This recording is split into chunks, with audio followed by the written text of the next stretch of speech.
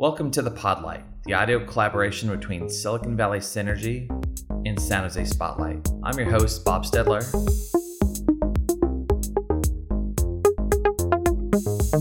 We have a great episode today. We'll be talking about State Senator Scott Wiener and the state housing crisis.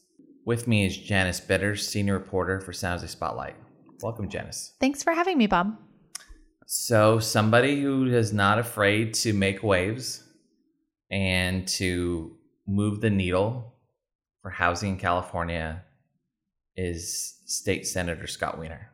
Would you say that's accurate? Yeah, I mean, some of his proposals have become household names, you could say, which is unusual. Most people don't know the actual bill number, and yet his SB 35 and SB 50, pretty much everybody in California knows those. He has made waves. Yeah, and so we're gonna listen to some clips from his presentation, past Spotlight event, and we're gonna comment on it. And let's listen to the first clip. Because for 50 years, California has completely deprioritized housing. We have passed law after law over the decades to make it harder and harder and harder and even impossible to build enough housing. And so what SB 50 does is it doesn't solve everything. There's never one magic bullet. But what it does is it goes into the heart of one of the foundational problems that we have with housing, which is that we don't zone for enough of it, and we certainly don't zone for enough of it near the jobs and near the public transportation. And it calls the question and says, okay, is it sustainable to ban apartment buildings near major public transportation infrastructure? So I think he's really accurate on the how we got here portion. And so Janice, what's your perspective on that? Yeah, I mean, I think that what he's saying here, I don't think anybody's really disagreeing that California has not done a great job of prioritizing housing development. And so I get it. I also think that it's a fair comment that we don't zone enough land for housing because I've mentioned this before, but California has a 3.5 million home deficit if we wanted to house everybody. And yet across the state, cities in their general plans and specific plans have only zoned for about 2.8 million homes. So that tells you right there what Senator Wiener is talking about. He's definitely, pinpointing the problem when he talks about zoning. Yeah, I just think the lack of building has been a kind of quiet killer for our California economy, and we just have to do something about it sooner rather than later. Yes, the cost of delivering housing has gotten a lot more expensive in California, and it's a real problem. That's not something that, we can't solve every housing problem in one bill. And SB 50 doesn't specifically, SB 50 is about zoning, not about that. Now, of course, if you are building multi-unit instead of only single family, it's a more efficient way of delivering housing, so you're going to address costs to an extent that way. But the real drivers of the spiking cost. So construction is often used, from my perspective, as an excuse and as a driver for why it is or is not happening. The construction worker shortage sometimes for me is a way to cast aspersions at union labor in some sense, where there are workers available, you just don't always want to pay them what they think they deserve. And so sometimes this issue gets a little murky for me because I've not heard of anybody saying that, there's no workers anywhere. It just sometimes gets to the price point. Yeah, that's interesting. So I've talked to folks. I do think that the union labor payment, that has been a big debate, and whether cities should require PLAs, project labor agreements that require them to use union labor, because everybody deserves a living wage, right? Is the argument, and that's fair. But But what I have heard, I've heard developers in interviews, they've told me that they have friends. I've never spoken to a developer that this personally has happened to, but I've heard many of these types of stories where there's a project going up and they had a crew in the morning, and then lunch comes around and nobody comes back from lunch. And the reason they find out later is that somebody from down the street who's also trying to work on a project didn't have enough labor, and they walked up the street and said, "Hey, what are they paying you? $25 an hour? I'll pay you $30 if you come right now." And they go. I don't know how often that actually happens. I'm sure that when you work for a union, that's less likely to happen because they have very strict agreements with these, developers. But I do think that there is a shortage of labor in terms of how much development we really need to, how much stuff is proposed. I mean, we don't have a lot of people doing this. And a big reason that I've always heard is back when the recession happened, people left the Valley. These contractors left the Valley. And now that we are in a boom time and we have so many projects trying to get out of the ground, we haven't gotten all of those people back. So yeah, it's an interesting topic. I think it's kind of used as an excuse to not do certain things in certain ways. And it's also the biggest way for people to argue against fees, to not have to pay fees. And it shouldn't have to be a choice between paying fees and paying workers, but it's a debate that will not end anytime soon. So let's also talk about, talking about Apple, Google, and Facebook. And here's the clip.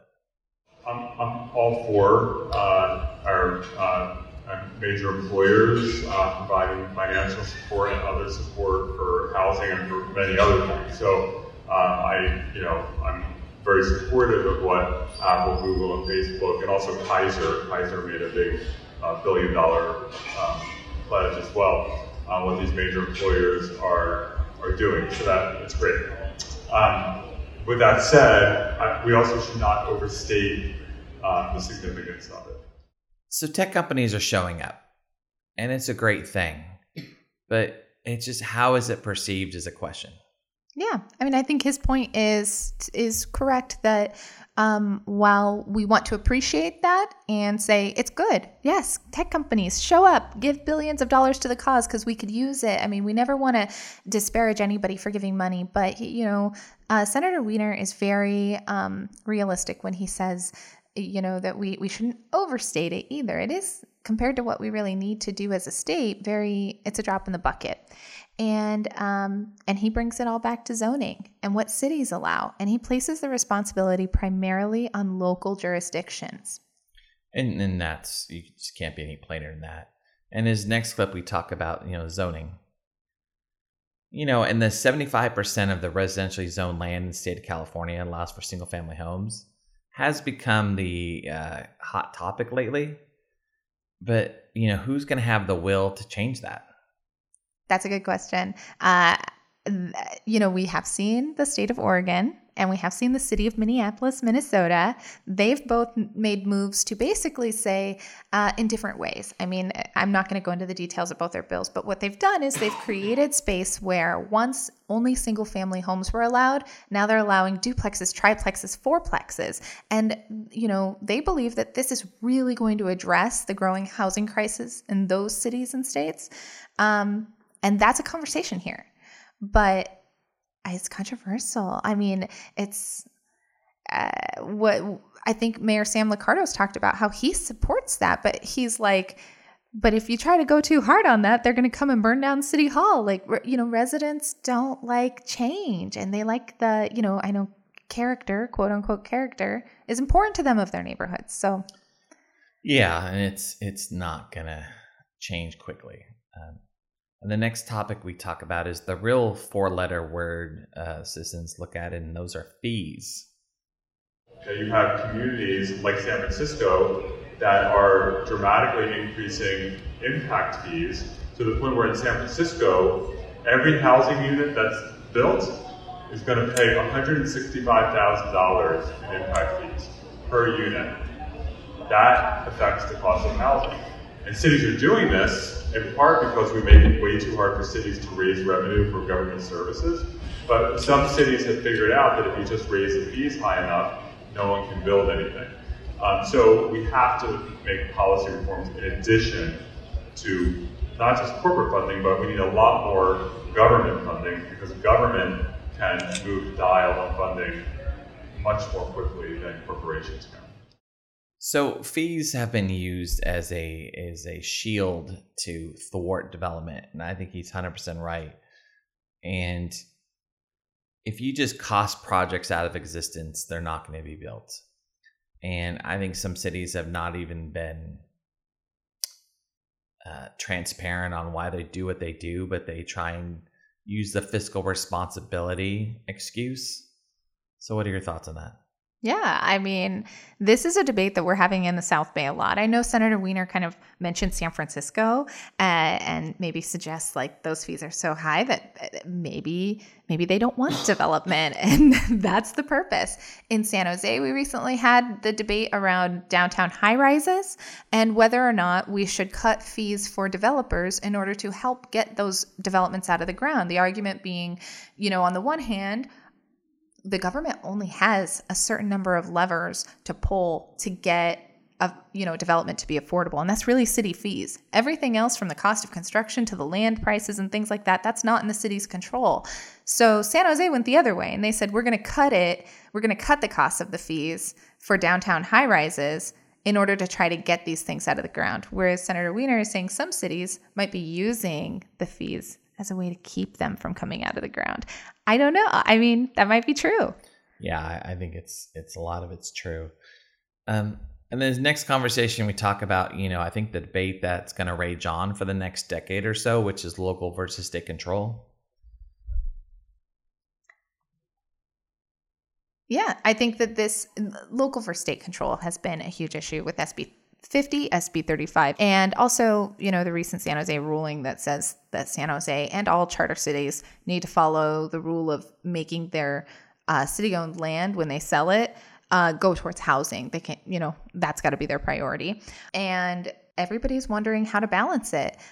I think Senator Wiener is seen as somebody who leans hard on having the state control this conversation, because he's the one, he's been kind of the architect behind SB 35 and SB 50.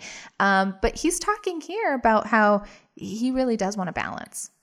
Yeah, I think the problem is this local control has gotten us where we are today, right? And so it's really hard to argue for local control when we're down to the 3.5 million home deficit. So at some point, I think they've tried to scare cities straight, so to speak, using that terminology. Whereas, if you don't do the right thing, we're going to come in and take it away from you. And cities have just kind of said, I don't really care. So I think you're going to have to see an SB 50 or something even more aggressive really change their behavior. And I think it's coming. I think it'll come in the next year. That's definitely an argument that people have that, even if you believe that local control should rule the day, we're not making progress on our housing shortage. So how do we solve for that? That's the big question. I know so many city council members up and down the state. Overwhelmingly, the city council members that I know are people who are in it for the right reason. They run for office because they care about their community. They're being paid little or nothing, having to take a lot of time while they're maybe working or raising a kid, getting yelled at, and they're doing it because they care. And so many city council members, they may or may not be able to say it publicly, more are saying it publicly, but a lot are saying it privately, are very supportive of building a lot more housing. They're supportive of a lot of the work that we're doing. And again, more and more are able to say it publicly, but there are plenty who will come up to me and say, I can't say this publicly, but thank you for what you're doing. And the reason is that we have I don't like when people demonize local governments. If local governments are just ruining everything, it's not true. I think a lot of people are, saying that, I'm really on your side, but, if you could just make, the good senator, the big bad wolf of, I'm on your side, but those, Sacramento's making me do this. I don't know if that's 100% plausible. This is the part of it that I just don't. I know there's probably one or two, but I think, I think a lot of people get elected for various reasons. And I think in the smaller towns, NIMBYism could be a big one. I think that you're right that, when people elect representatives. They elect those representatives because they believe that they will follow through on the issues that mean the most to them. So, yeah, I mean, look at Cupertino. I think they've been criticized a lot because, there's a lot of groups. There were a lot of people elected in the last election who kind of ran on a platform of slow or no growth and opposing the Valco development. And I think that those leaders probably are not happy about Senator Wiener's SB 35, which is being used to try to redevelop Valco. But there may be. I mean, it's hard to say without sitting through a day sitting next to Senator Wiener and seeing if anybody calls him up and says, hey, don't tell anybody, but secretly I'm glad that you're trying to push SB 50 through. I don't know. No, I'm not saying he doesn't hear that ever, but I just think small cities get what they want, right? Los Gatos, the town of Los Gatos. The North 40 fight, that didn't need to happen.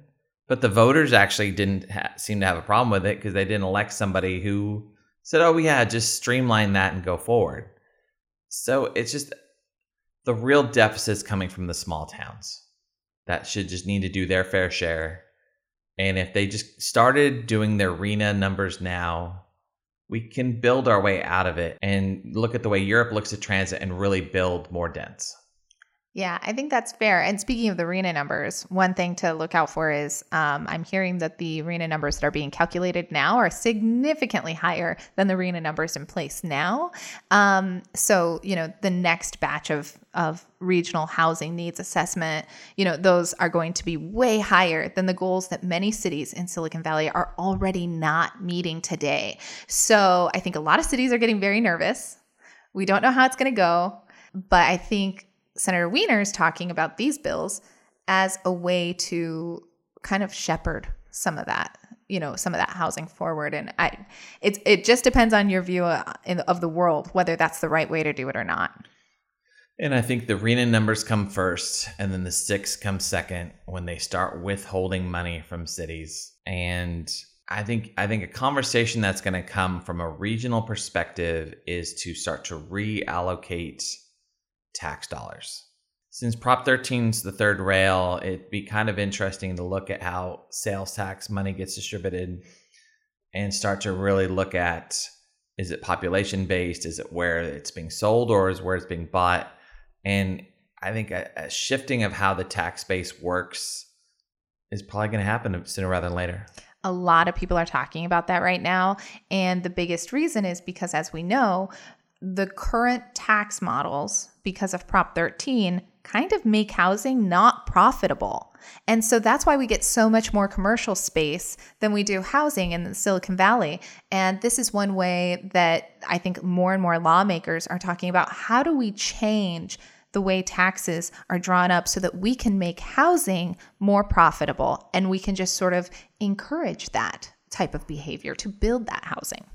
I mean, just imagine if sales tax went to the city where it originated from, not where it was sold from, but originated from, like San Jose. Based on population. Based on population. So let's say 150,000 people spend X amount on Amazon or any, name your online retailer, and that money stays local. Then the economic development fights change, and where these corporations are based are not quite as relevant. And then it makes putting housing in places not seem so bad, because if people are spending X amount of, sales tax per year, it balances stuff out. So I think the rethinking of the nomenclature of what the taxes are and where they go could be easier to solve than trying to split a roll on Prop 13, because there's this embedded.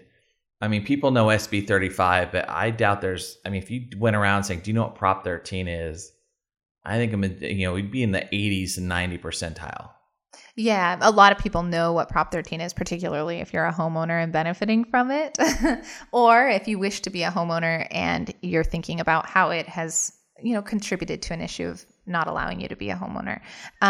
So it's going to be a big year, I think. I think these are going to be conversations that will come up a lot in 2020.